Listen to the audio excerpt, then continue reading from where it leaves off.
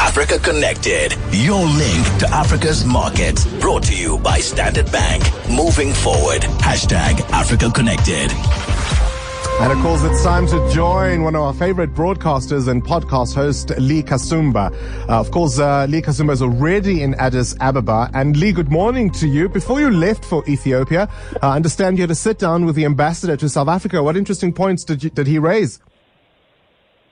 Yes, good morning, Bongani. He raised quite a few interesting points. Ethiopia has obviously gone through a change in prime minister, and he said that some of the ways that they've tried to implement and to change the economy is through a three-stage build-up. So the first stage is through agriculture, and this obviously affects the bulk of the people in Ethiopia to make sure that nobody gets left behind as the country progresses, because it is one of the fastest-growing economies. The second stage, he said, was with regards to infrastructure and ensuring that all works, because if the infrastructure is solid, then it means that everything around it will grow a lot better in terms of the economy. And then the third stage, which is quite huge, is with regards to privatization. As we know before, Ethiopia was not really so open to having, different entities privatized or international foreign, investment into it. And now they're opening that up quite a lot. So we're going to be seeing that with the telcos, with the airlines, which is quite interesting. And then one thing that I did think was really important, he mentioned about how Ethiopia currently has 1 million refugees, and with International World Refugee Day being on the 20th of June, he mentioned about how they're literally going through a 10-year program to integrate refugees who have been in over 27 camps in Ethiopia, to integrate them and to give them skills so that if they end up going back to their own countries, they have skills so that they can contribute. And if they do integrate into the Ethiopian society, they also will be able to integrate accordingly. So now you're there, I want to ask you this question. Nothing represents a country like the big airport. As you come in, it says either welcome or go away. What was your experience?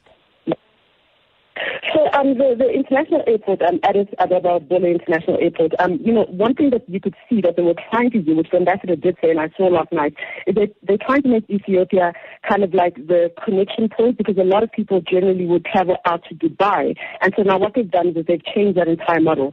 So I saw yesterday, I go to quite a few airports, and it was quite interesting to see there were airlines from all around the world at the airport, and there was such heavy traffic that we had to circle the air, just to get people in. Another thing that was quite fascinating is that when you get into the airport, you have queues of people obviously going into the country, then queues of people who are going through the transfer and transit. And there seems to be about 60% more people going through transfer and transit routes. And there were people from all around the world, whether they were from the States going into different African countries or vice versa. So I thought that was quite interesting to see how they really are working towards making Ethiopia a connection point. Well, we look forward to catching up with you some more, Lee. Of course, you'll be visiting interesting sites and talking to interesting people, but the line there is not really that clear. But as I say, Lee Kasumba is in Addis Ababa for our Africa Connected feature with Standard Bank. Now, if you want more details on her travels, you can go to africaconnected.co.za.